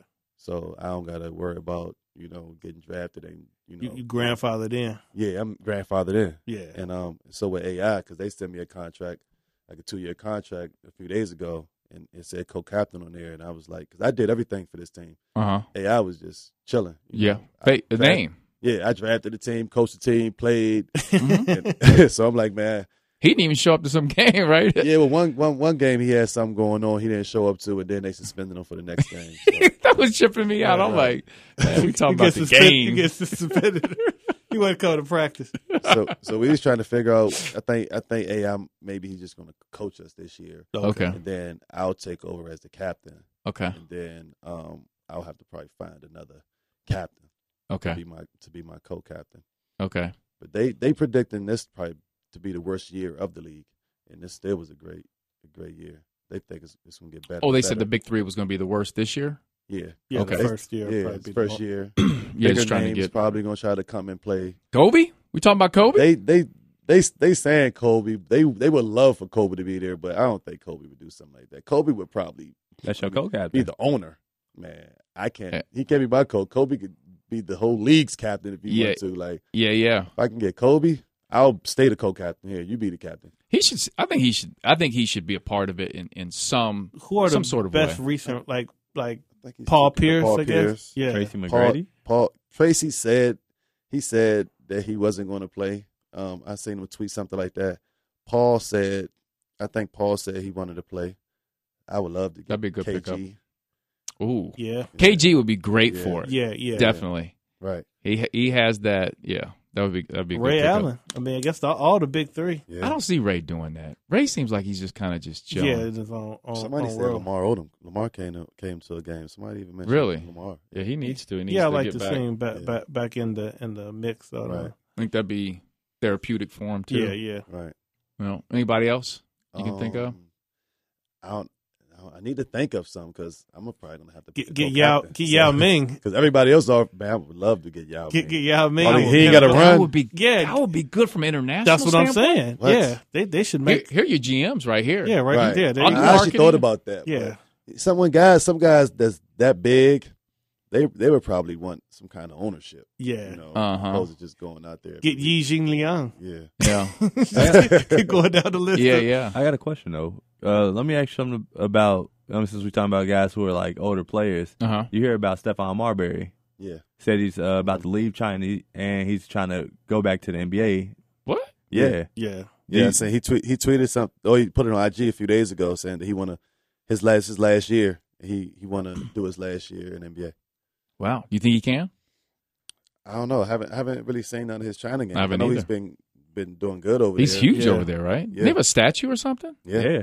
I mean, he's like a guy that you could at least bring in, just like like. I mean, I don't know if Minnesota would want to just have him kind of like as a mentor for the The young cats. Yeah, I mean, because he was wild when he was in the league. No so doubt. I mean, I don't know if they trust him or not to be like, but he seems like he's like super mature, and just his story would benefit. Yeah. cats, And he's been playing, and I'm pretty sure he's in good shape. No doubt. I think he could do as long as he has no injuries. I think he'll be able to. Where's he from originally? New York. He's from New York. I know, but what borough? Coney Island. Okay. Yeah, Okay.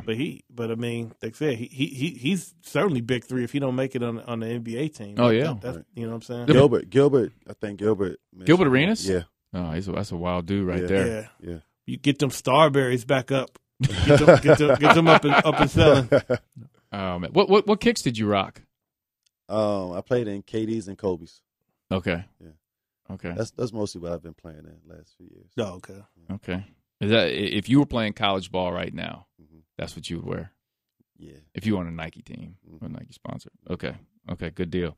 So here's what I want to do real quick. I want to jump into a couple current popular topics real quick. And Glenn and I were talking. Mario, you can chime in on this. Canelo, Triple G, the fight this past Saturday. The robbery. I rushed back. I went to the UC Miami football game. So the Miami Oxford scores. They had a field goal, made it 17-6, fourth quarter, 5-some minutes to go. I said to my buddy, let's dip. Let's go watch the Triple G Canelo fight. Little did you know. We leave. We walk from the stadium to BW3's in Oxford, sit down, ready to watch the fight, and the place erupts. And I'm like, what is going on? Bearcats get that pick six. And they win the game. I'm like, man, that is crazy. Great comeback. Run the ball, then punt it. I don't know what are you doing throwing the ball. Man. I thought it was over. I didn't even I was online. I saw okay, it's a wrap. I ain't even interested. Oh, the whole stadium left. Yeah. It was crazy. We were filing out after that field goal, and there was just everyone was leaving. And then Bearcat fans yelling at the coaches and stuff. You know how that stuff goes. And that's just like Bearcat. Watch your mouth. So, so the fight, Glenn. I want to get. Did you watch the fight? Yeah, I'm a big fight fan. I know you are. Okay, I want to make sure you saw that. We had a bet going on. We had a bet. Tell Slim about the bet. Well, I said Triple G was gonna win. Then Meach said that he thought Canelo was gonna win by knockout. So right.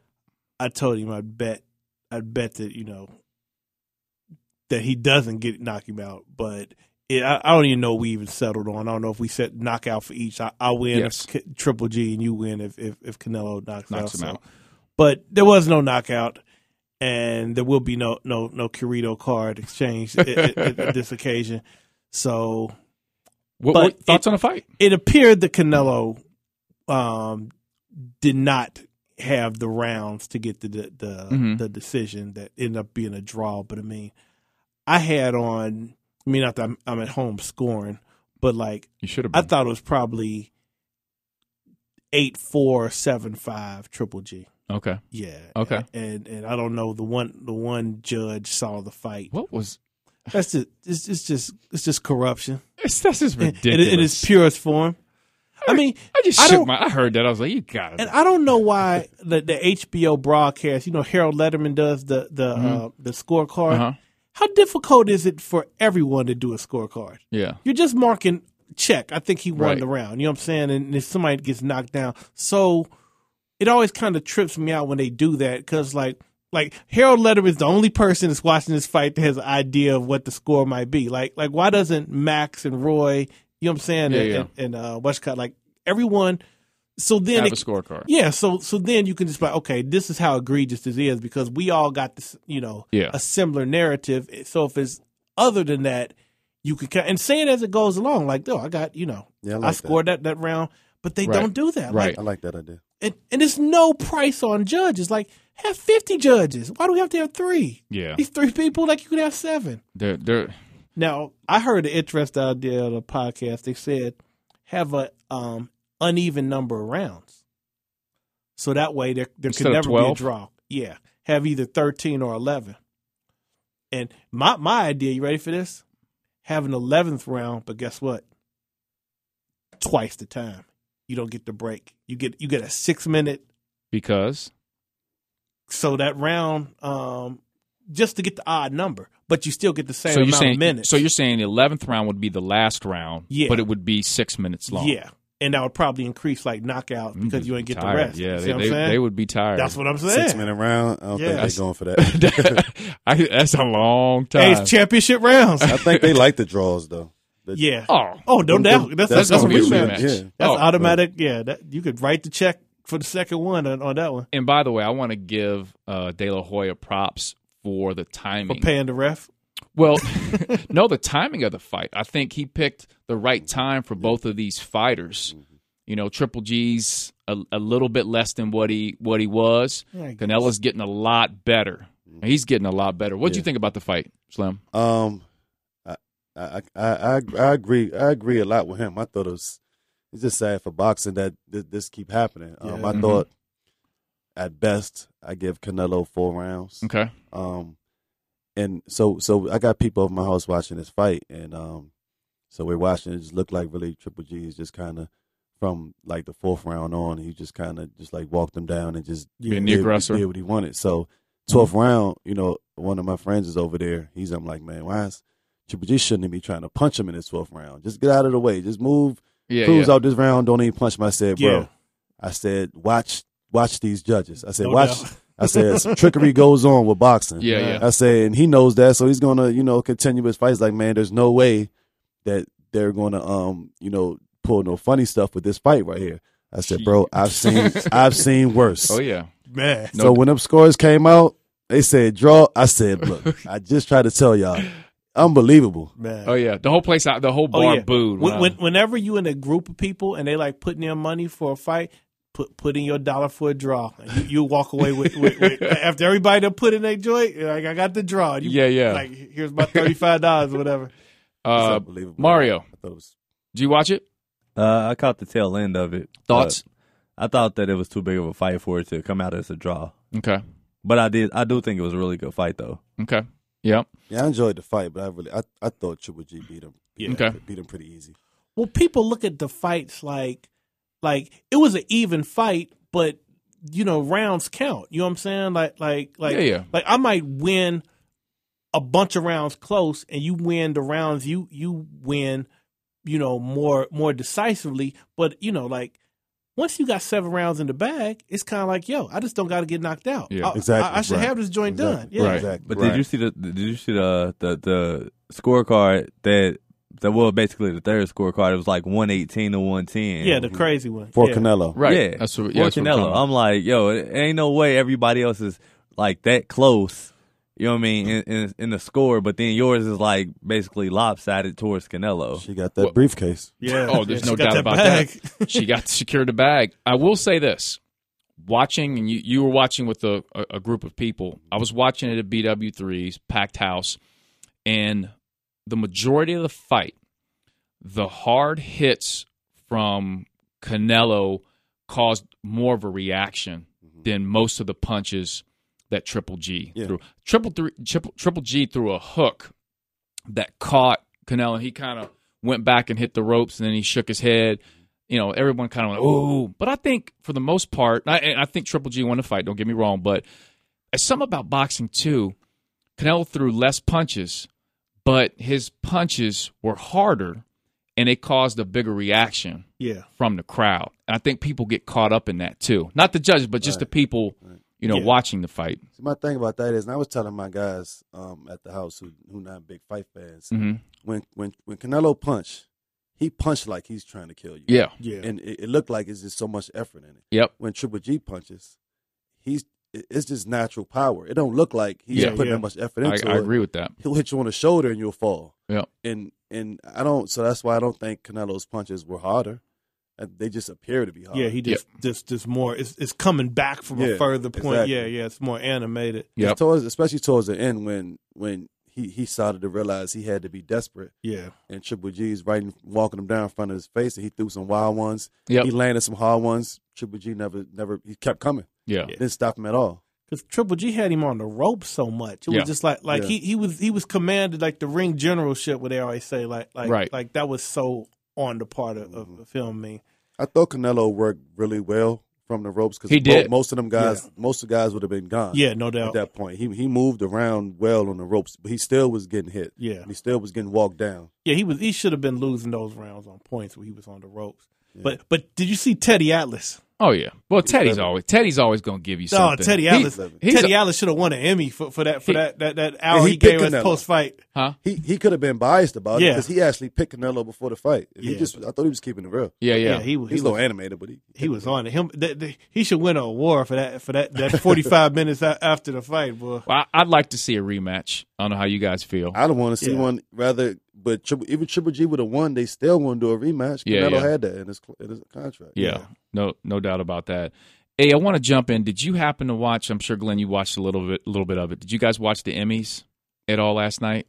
Slim, no Emmys. Mario, no Emmys. Glenn, no, I was watching the Deuce. Oh yeah, you were talking about that. The Deuce has retro pips talking about the Nixon administration. You got to watch the Deuce. Finally a show with pimping back in it. And I'm all for that. Okay. I think we've gone too long. It goes without saying. Glenn, have you? Or I'm sorry, Slim. Have you ever seen the video? What's the documentary with Mr. White Folks? Oh, Pimps Up, Hoes Down. Pimps Up, Hoes Down. Have you ever seen that documentary? No. Go to YouTube. Type please. That in and thank me and text me later and say thank you. It's a classic. When you see Mr. White Folks, Mr. White Folks has a. How long is this? It's like a whole 2-hour thing. It's an hour long. It's an hour and a half. I think it's an hour. And long. It feels like 15 minutes of just greatness. Oh man, it's Mr. White Folks has a. These are real life pimps. Yeah, no doubt. Okay. That's where Don Magic Juan got like really national fame. Don Magic Juan is Pimpin' Ken. Yep. Pimpin' Ken has long been a favorite. Pimpin' Ken, Milwaukee's own. His Pimpin' lines Ken. though Pimpin' are what get you. Yeah, no doubt. And Mr. White Folks has a old like 70s Rolls Royce. From Europe, so he's on the other side. He's on the other side of the road. He's driving on the other side. You feel me? The steering wheel's on the left, on the right. It's a white dude, white suit, big white hat. Oh, it's wild. I'm telling you, and this is a real life dude. It's old. It's an old documentary. Yeah, it's around 98. Okay. Yeah. He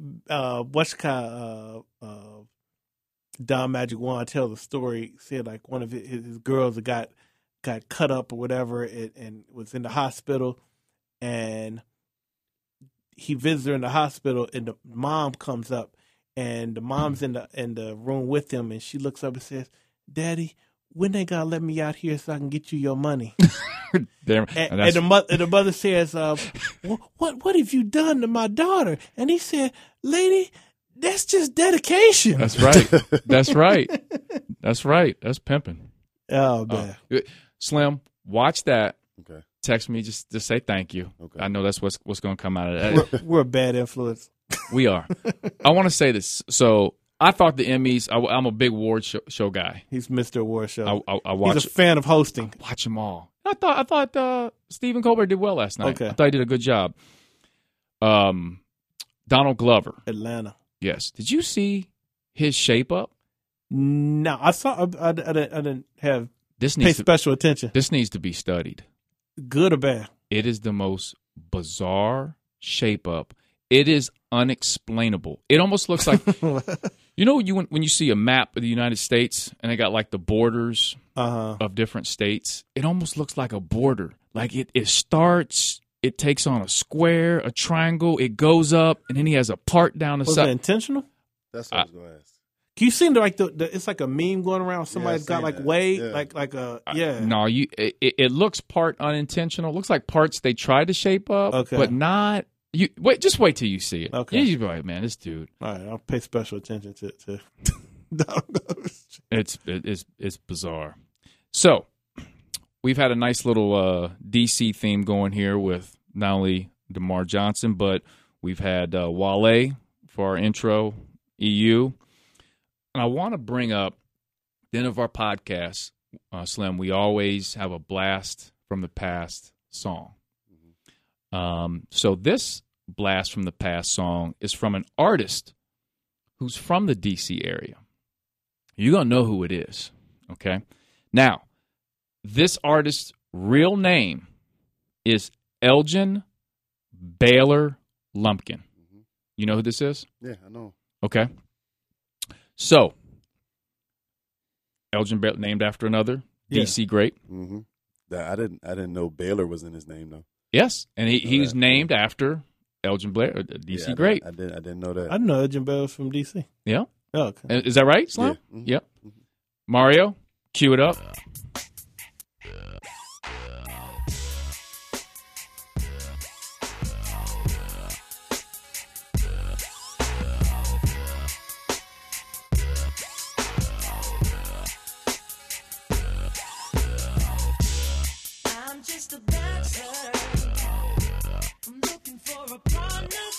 Mario's track right here. I was like 6 or 7 when this came out. Yeah. Mario is the genuine of Cincinnati. Genuine. Pony. Was this a Timberland beat? This was a Timberland beat. Okay. And how he got hooked up with Timberland was he was originally connected to Dalvin from Jodeci. Okay. So Genuine and him were connected through doing some production stuff. Mr. Talbot. And Mr. Dalvin introduced him to Missy, Okay. who then introduced him to Timberland, and that's how that whole crew Okay. got connected. But a couple interesting things with Genuine.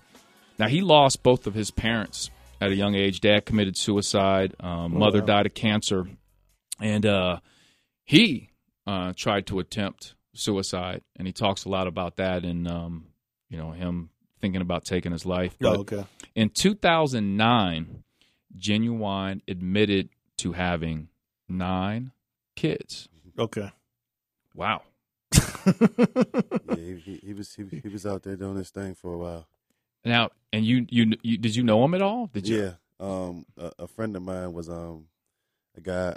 He grew up with a lot of my cousins. He was doing some music stuff. I don't know what his role was, manager or what. He managed. He did something for Genuine. Okay. Actually, my 21st birthday, we was at DC Live in DC, and me and Genuine was together, and walking around the club searching for girls. He got one of those girls pregnant. Hey, I know. And my guy was telling me like, man, G out here, man, raw dogging everybody, man. Oh man. Yeah, that was a fun night. I ended up throwing up that night. And Yo, I got a question. in the club. Did they really used to play like that in the club, like Pony? Yeah. Why wouldn't they? Yeah. No, I'm just asking. Oh, that was a jam. I mean, I don't know. I wasn't going to clubs back then. I was like 7. Oh, no, Yeah. no. Anything yeah. you hear on the radio was in Right. the club. Yeah. Pretty much, yeah. Yeah, that song was Mario. So wow, you kicked it with Genuine. Yeah. I didn't know that. I said, let me think of somebody from DC that we would all know, really well. Right. That's pretty. Could he hoop? Did he hoop? He looks like he played a little ball or something. I've never seen him hoop, but I know he boxes. Okay. Oh, really? I ain't messing So, with so you can't be out here making too many jokes about Right. Jalen. Yeah. Right. I know all the pretty boy jokes. Yeah. So tell us quickly what you have going on right now. Mm-hmm. Are you planning to get involved with more coaching? Mm-hmm. What's your future holds? Okay. So right now is basically just trying to get the schoolwork done. Okay. How far away? I don't know. I got a ways to go. Probably 2 years. Okay. If I keep going at the pace I'm going, taken like 5 classes. Online? Yeah, all online. Have you been to campus at all for any classes in the? Nah, all mine's online. I go Okay. to campus when I'm in practice and when Okay. I'm in workouts with the players. So just basically coaching up the players and getting my work done. Then in the summer, just I guess with the Big 3 thing now, Yeah. I'm locked into that, trying to build that league, help build that league up, and just glad I can be a part of the first year and the years on. Any involvement in coaching in the future? Well, at the collegiate level. I would rather, if it was up to me, I would rather be in the front office in the NBA. Okay. If that's what I would rather, because I'm more so, I don't want to be Hugs and Mick and they're yelling at kids and cussing them all out every day. Right. Right. I want to put the teams together, and when guys need advice, I'm there to give it to them. Boss moves. Yeah, but a part of me, getting my degree is still opening that door. Yep. If I get my degree and I get an opportunity to coach at college, then yeah, I will do that if the opportunity is right. But I would rather be on the NBA level. Okay, that'll be good. I don't need my degree for that, so that job can come anytime. Mm-hmm. And then at that point, I got to make a decision. Rather be leave here and go there. Yeah, but you can still do the online I can still do classes online, with. Yeah. I mean, you might as well, now that you're this far into it, right. finish that up. Right. Right. Tell for our Bearcat fans, give us a quick glimpse of this year's team, how they look. I'm really excited to see these guys play. We got a really good team. Okay. The big question, the one I'm really curious to see what Kane's going to do. If Right. Kane, That's the big one. if Kane does what he does in practice every day, if he does that in the games, Mm-hmm. it's going to be a really smooth year for us, because that kid's fast, man. And in practice the other day, I'm like, man, I'm thinking he's a scorer. He's not even. He's making all kind of passes, and I'm like, man, he's not even sweating. Mm-hmm. Who would you compare him to? I don't know. It's like it's hard to compare him. At first, I heard somebody say Nick a little bit, but Mm-hmm. Nick's much more of a jump shooter than Kane is. Mm-hmm. Kane gets to the rim. Nick Van Exel. Yeah, you're talking Nick about. Van Exel. Because he's left-handed. He's shorter, super fast. Mm-hmm. He finishes at the rim so well, and he'll knock down the jump shot if you give it to him. But he really wants to attack you, and he's going to get fouled, and he's going to have a lot of layups this year. Mm-hmm. I don't really know who that. If he shot the jump shot more, I could probably compare him to a guy like Nick. Okay. I'm really interested because it seems like it's going to be a big change from last year's group with Troy.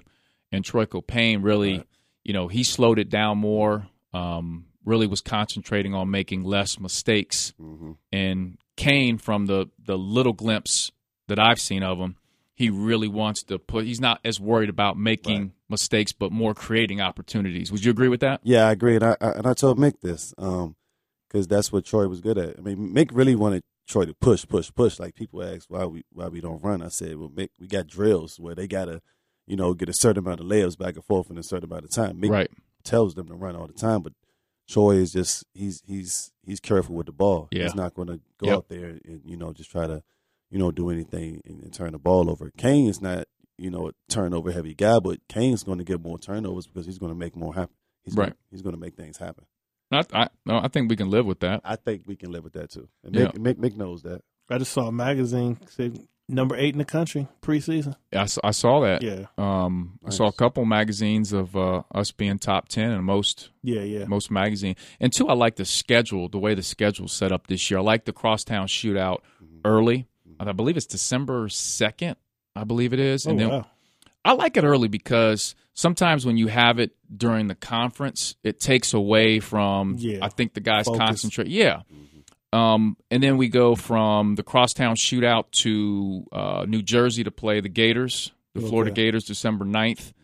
And then I forget who we play in between. And then we play the Meacham Family Classic. That's right.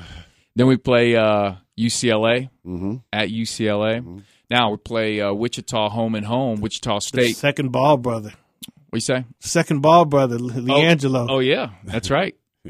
So and then Wichita State. I mean, they're as high. I saw them ranked number 3 in one poll. So I think the schedule's set up to be. We got to buy that kid his Jordans too. We promised him. JR. Yeah. We gotta get it, JR.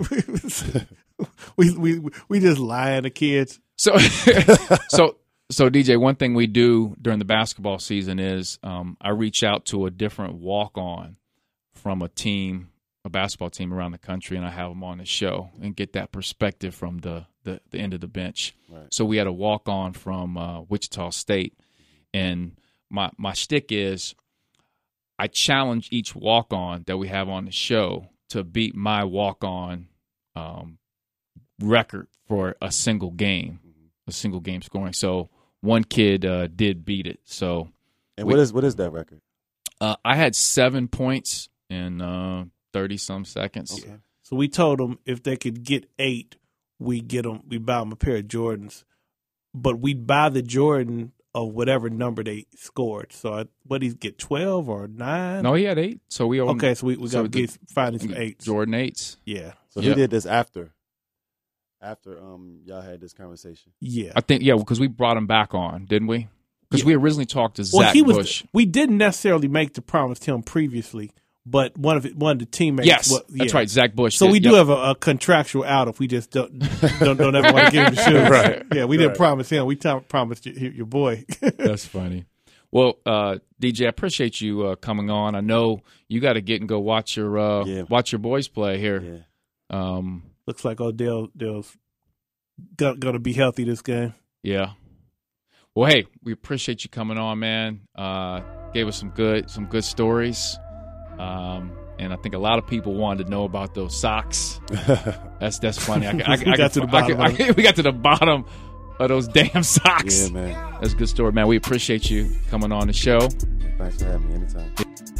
I want to thank everybody for listening to our special episode, our interview series of the Bearcat Basketball Podcast. And once again, you can follow me on social media, on Twitter and Instagram at Alex_Meacham.